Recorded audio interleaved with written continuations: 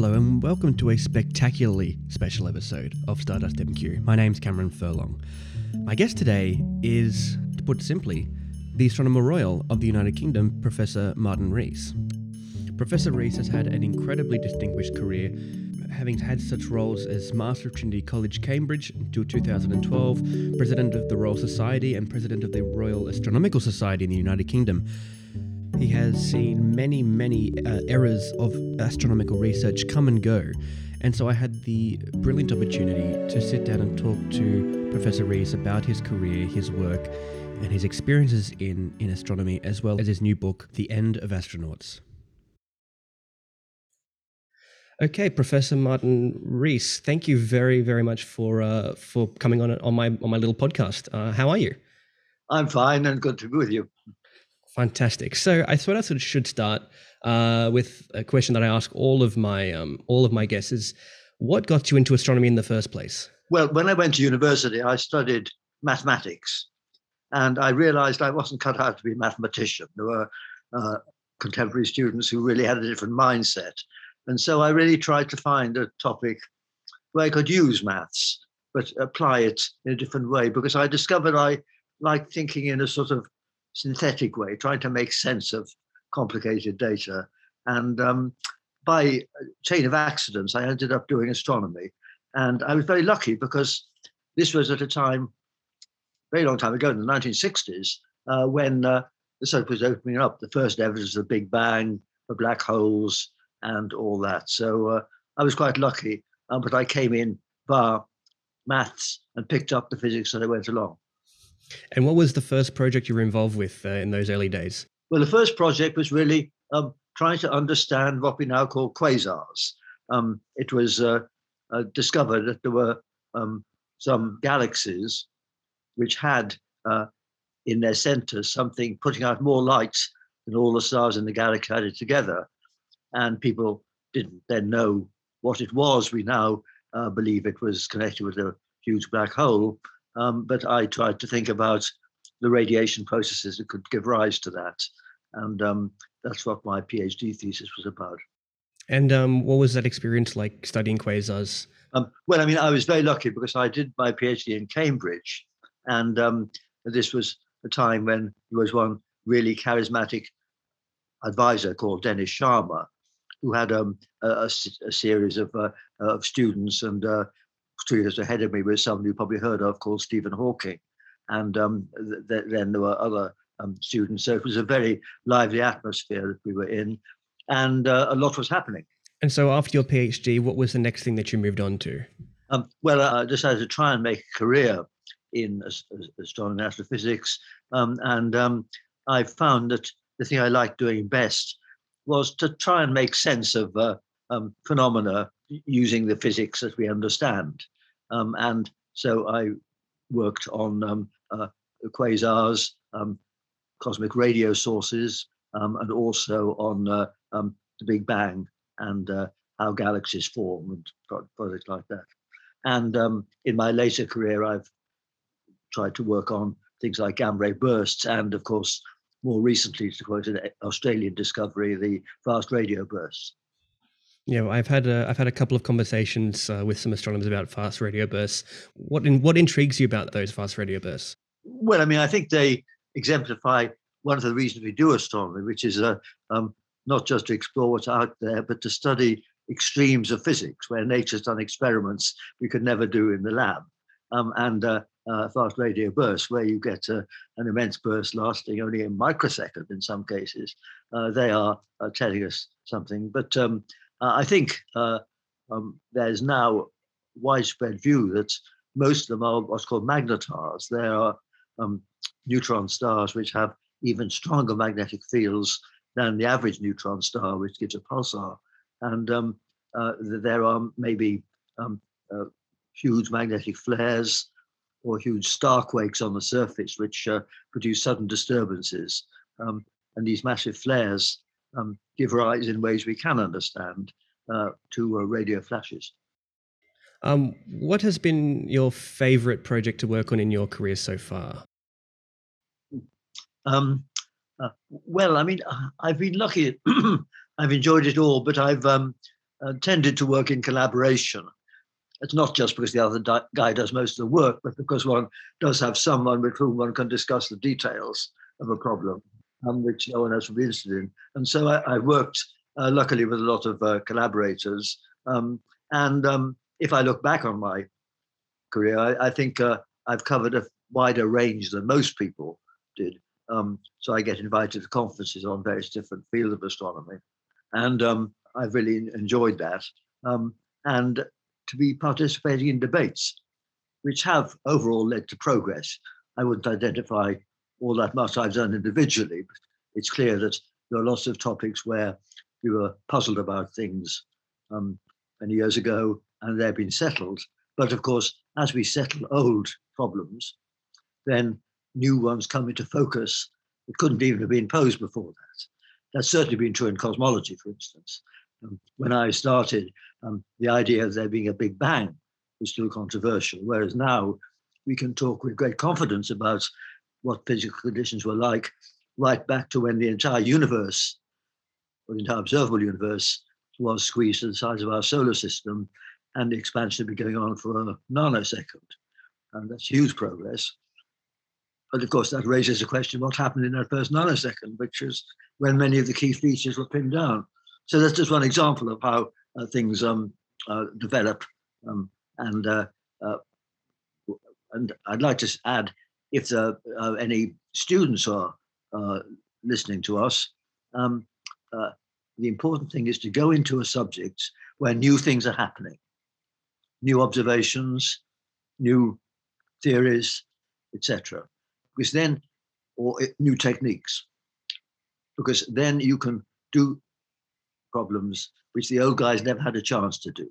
If you go into a stagnant subject, then you'll be trying to tackle the subjects that they got stuck on. And unless you're cleverer than the earlier generation, you won't make any progress. So the thing is to pick a subject where there are new techniques or new observations, new instruments. And that's been true in most of astronomy over the last 50 years, because in the early days it was neutron stars, black holes, and the Big Bang. The most exciting topic recently has been exoplanets, the realization that most stars in the sky have planets orbiting them, just like the sun has the Earth and the other familiar planets. And so that's an exciting topic. So it's a great topic to go into. And let me just mention there's one thing that has changed the subject in the last 20 years. And that's the possibility to do very realistic computer simulations. Of course, in astronomy, we are handicapped. We can't do experiments on obviously in space. We can't crash stars and galaxies together. But in our virtual world of the computer, we can do this. And our understanding of how stars explode and how galaxies evolve has been very much deepened by the ability to do simulations where you can study these things, immensely speed it up, of course, and put in what you think is the relevant physics, and see which assumptions lead to an output that most resembles what you actually see in the sky. Now, just on the topic of the changeability of this field, what has been the most surprising development that you've seen in your career?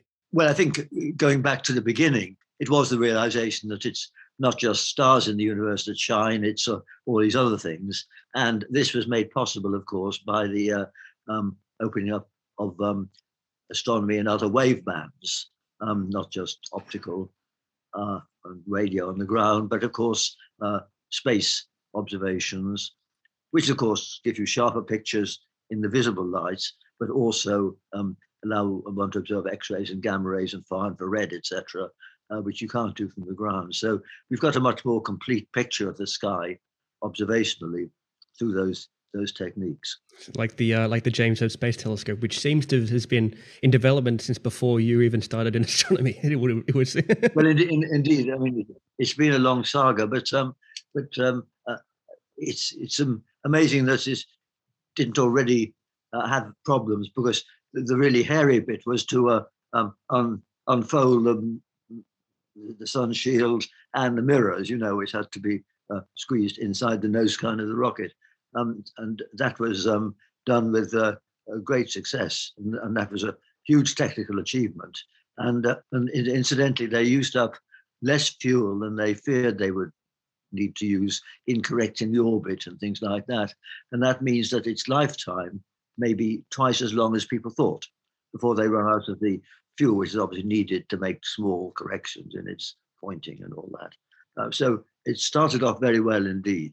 And there's one upside of the delay, and that's that when it was being talked about until 10 years ago, it was thought that the main thing it would do was to look back in the past and see very distant galaxies where the light was shifted in the infrared, which the James Webb Telescope is optimized to detect, and understand the early stages of galaxy formation. That still is important. And at least half its time would be spent on probing very, very distant galaxies, seeing them when they were very young. But the subject of exoplanets has really burgeoned in those last 10 years. And equally exciting to me will be the possibility that it will be able to collect enough light or infrared radiation from Earth-like planets orbiting other stars to be able to take a crude spectrum of that light and see if there's any vegetation.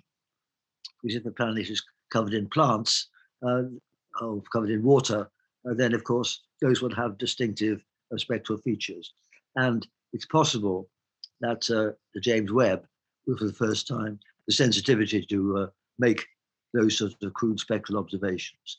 If it doesn't, then the next opportunity will come when the European telescope in Chile, this is the so-called extremely large telescope. The Europeans aren't very imaginative in their nomenclature, but this is indeed extremely large. It's got a mirror which is 39 meters across, not just one sheet of glass, but a mosaic of about 800 sheets of glass. But that will, of course, collect a lot of light, and that will also be able to observe in visible light, not infrared, some of these planets around other stars.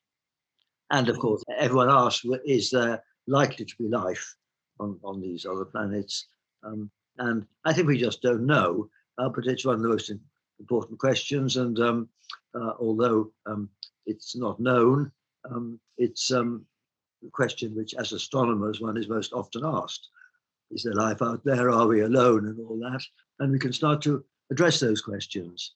And I think that's very exciting. I think what's very important about it is that we don't understand how life began on Earth. We understand how simple life evolved by Darwinian selection over 3.5 or so billion years into the complex cosmos, the complex biosphere around us and which we are part of.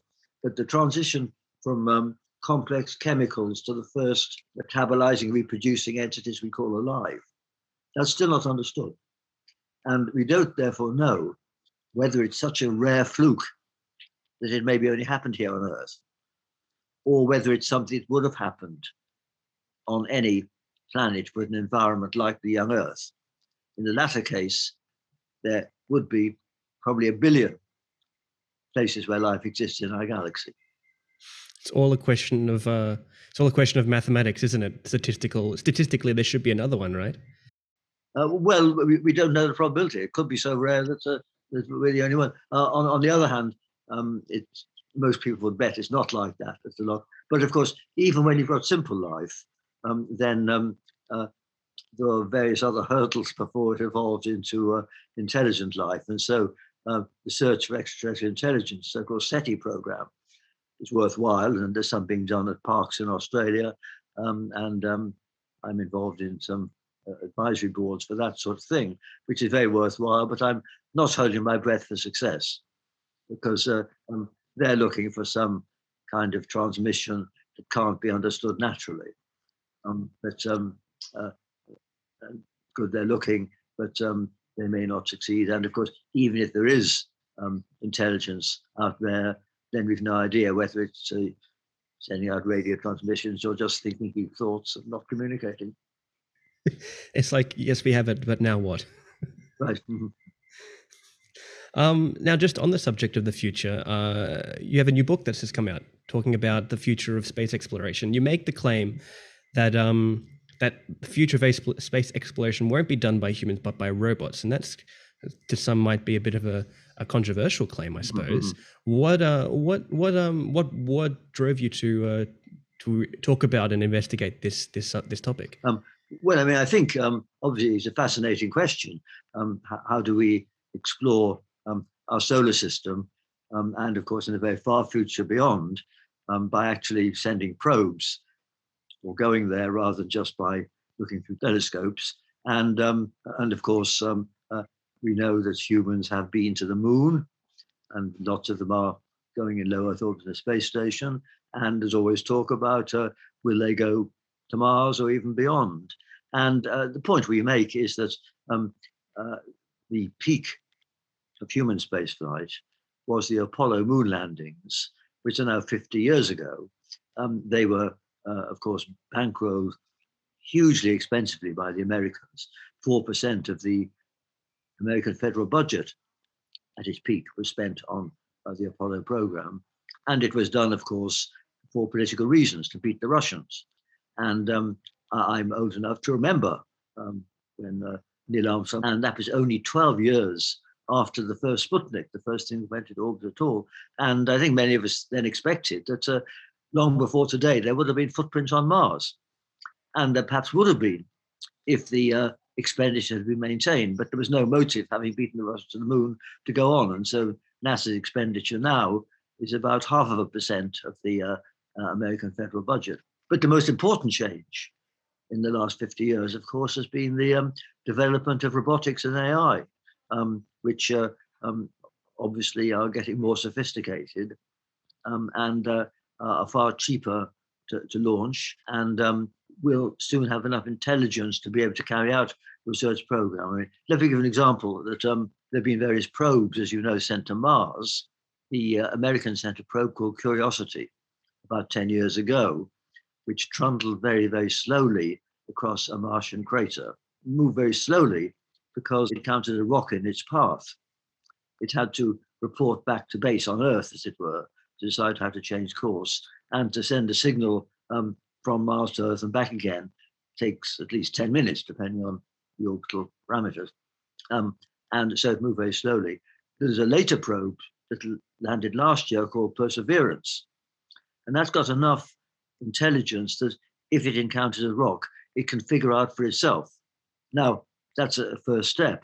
But 10 or 20 years from now, one can imagine that the probes that are sent to Mars will have enough AI to be able to do a bit of geology and decide which is a especially interesting location, where should they take their samples, etc. And of course, sending a robot to Mars is hundreds of times cheaper than sending humans, especially if you want to bring the humans back, because you've got to feed them for 200 days on a journey, and you've got to take all the equipment needed, the return journey and the rocket to take off from Mars and all that. So it's hugely more expensive. And moreover, of course, it's not much more difficult to send a robotic probe to one of the moons of Jupiter, which are further away and are also interesting because they are possible locations for some kind of life. That can be done, whereas the idea of humans going that far is, everyone would agree, rather unrealistic. And so our line is that if I was an American taxpayer, and I say my co-author is Don Goldsmith, who is an American, we wouldn't want to spend any taxpayers' money on human spaceflight because it is hugely expensive, especially if you're risk averse. And of course, if you are sending civilians for public support, you've got to make it as safe as possible. And the American space shuttle was launched 135 times, and it failed just twice. That's less than a 2% failure rate. But each of those failures was a big national trauma because they presented it as safe routine tourism. They sent up a woman school teacher and all that. So this is a big trauma. So our line is that that sort of spaceflight is too expensive, and there's no purpose in it, really. The robots can do things better. But we should cheer on these billionaires if they want to spend their money or get sponsorship to send people into space. There are two reasons for that. The one reason, obviously, is that's not public money. But the second reason is that they can afford to take higher risks and do a cut price, riskier project than a government could impose on civilians. And there are, of course, lots of people who will be prepared to accept a much higher risk of 10% or so for a thrill-seeking trip into space. And so we hope that there will be private ventures into space and perhaps even to Mars. There are many people who go with a one-way trip. In fact, Elon Musk himself has said that he would like to die on Mars, but not on impact. And he might manage that. He's 50 years old now. So in 40 years' time, when he's 90, what a way to go. And so maybe he will go.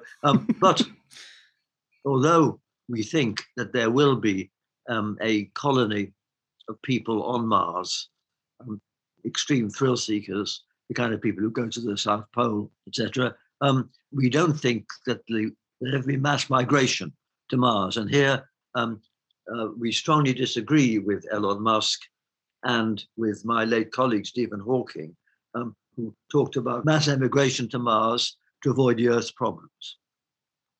We think that's a dangerous delusion because we've got to solve Earth's problems here. Dealing with climate change is tough, but it's a doddle compared to terraforming Mars. There's no planet B for ordinary risk-averse people. Space is something for adventurers. But we also discuss in our book the upside of having these pioneers on Mars. And that's the following, that they will clearly be ill-adapted to Mars, the wrong atmosphere, the wrong gravity, etc. And they will want to use all the technology of genetic modification and cyborg technology and all that in order to adapt themselves or their descendants to this hostile environment. Now, those techniques will, we hope, be regulated here on Earth for ethical reasons and prudential reasons. But these guys are away from the regulators and they've got a stronger motive to adapt. And so if there are some people who are on Mars and never come back, then they will be the precursors of a post-human species, because they will evolve into something better adapted to them. And of course, will that be flesh and blood, or will they download into electronic entities? We don't know. In the latter case, they will be near immortal, and the electronic intelligences wouldn't want to be on a planet at all. They would need an atmosphere.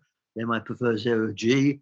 And if they're immortal, they wouldn't be daunted by an interstellar voyage. So that could be the beginning of expansion of our remote descendants beyond the solar system. And that's a very long-term prospect. But our point is that that could be pioneered by these crazy adventurers who go to Mars, because they will have every incentive and freedom for regulators to make these changes. And these changes would be about 1,000 times faster than Darwinian changes, because Darwinian evolution is, of course, changing things, but it takes hundreds of thousands of years to give rise to a different mammalian species, typically. And so our changes will be very slow. We're not very different from people 50,000 years ago, whereas this could happen on a sort of technological timescale of centuries or less. So this far future evolution could be quick. And that leads to another point, which I try to make as an astronomer, because I think it's the context where astronomers bring a special perspective to bear. I mean, most people are now aware of the fact that we are the outcome of 3.5 or 4 billion years of evolution from the first protozoa.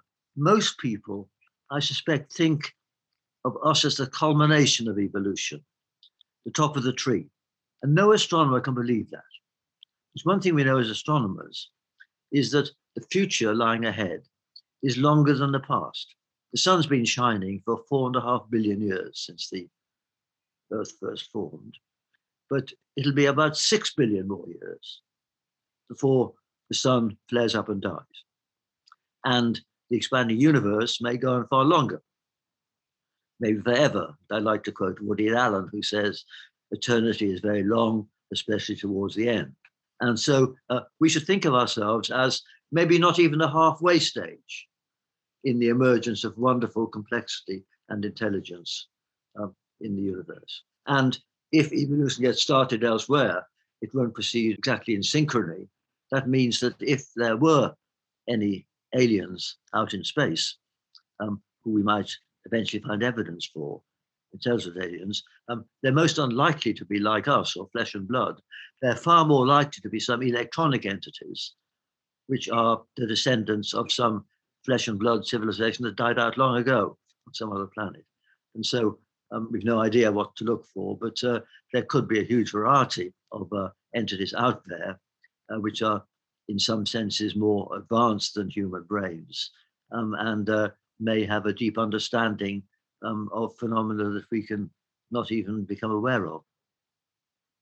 Wow, yeah, I suppose we would, if I may make a Star Trek reference, less Vulcan, more Borg was what we can expect out in the stars. Right.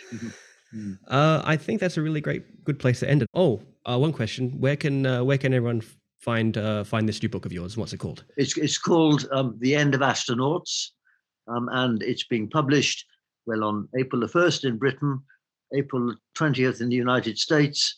I don't know how long it takes to percolate to Australia, but I hope that people are interested in the book. It's by Don Goldsmith and Martin Rees, and it's a general book which I hope people will find interesting and stimulating. And it discusses ideas on space colonization and things of that kind as well, and about what could happen on the moon.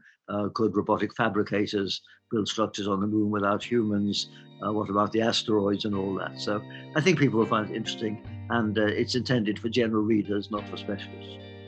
Professor Martin Rees, again, thank you very much. Appreciate it. Had a great time.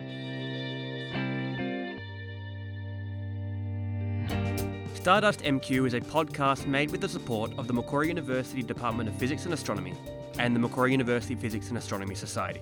Thanks to Oliver Doherty for editing this episode. Our intro music is by Poddington Bear, and our outro theme is from Ketsa. I'll talk to you next time.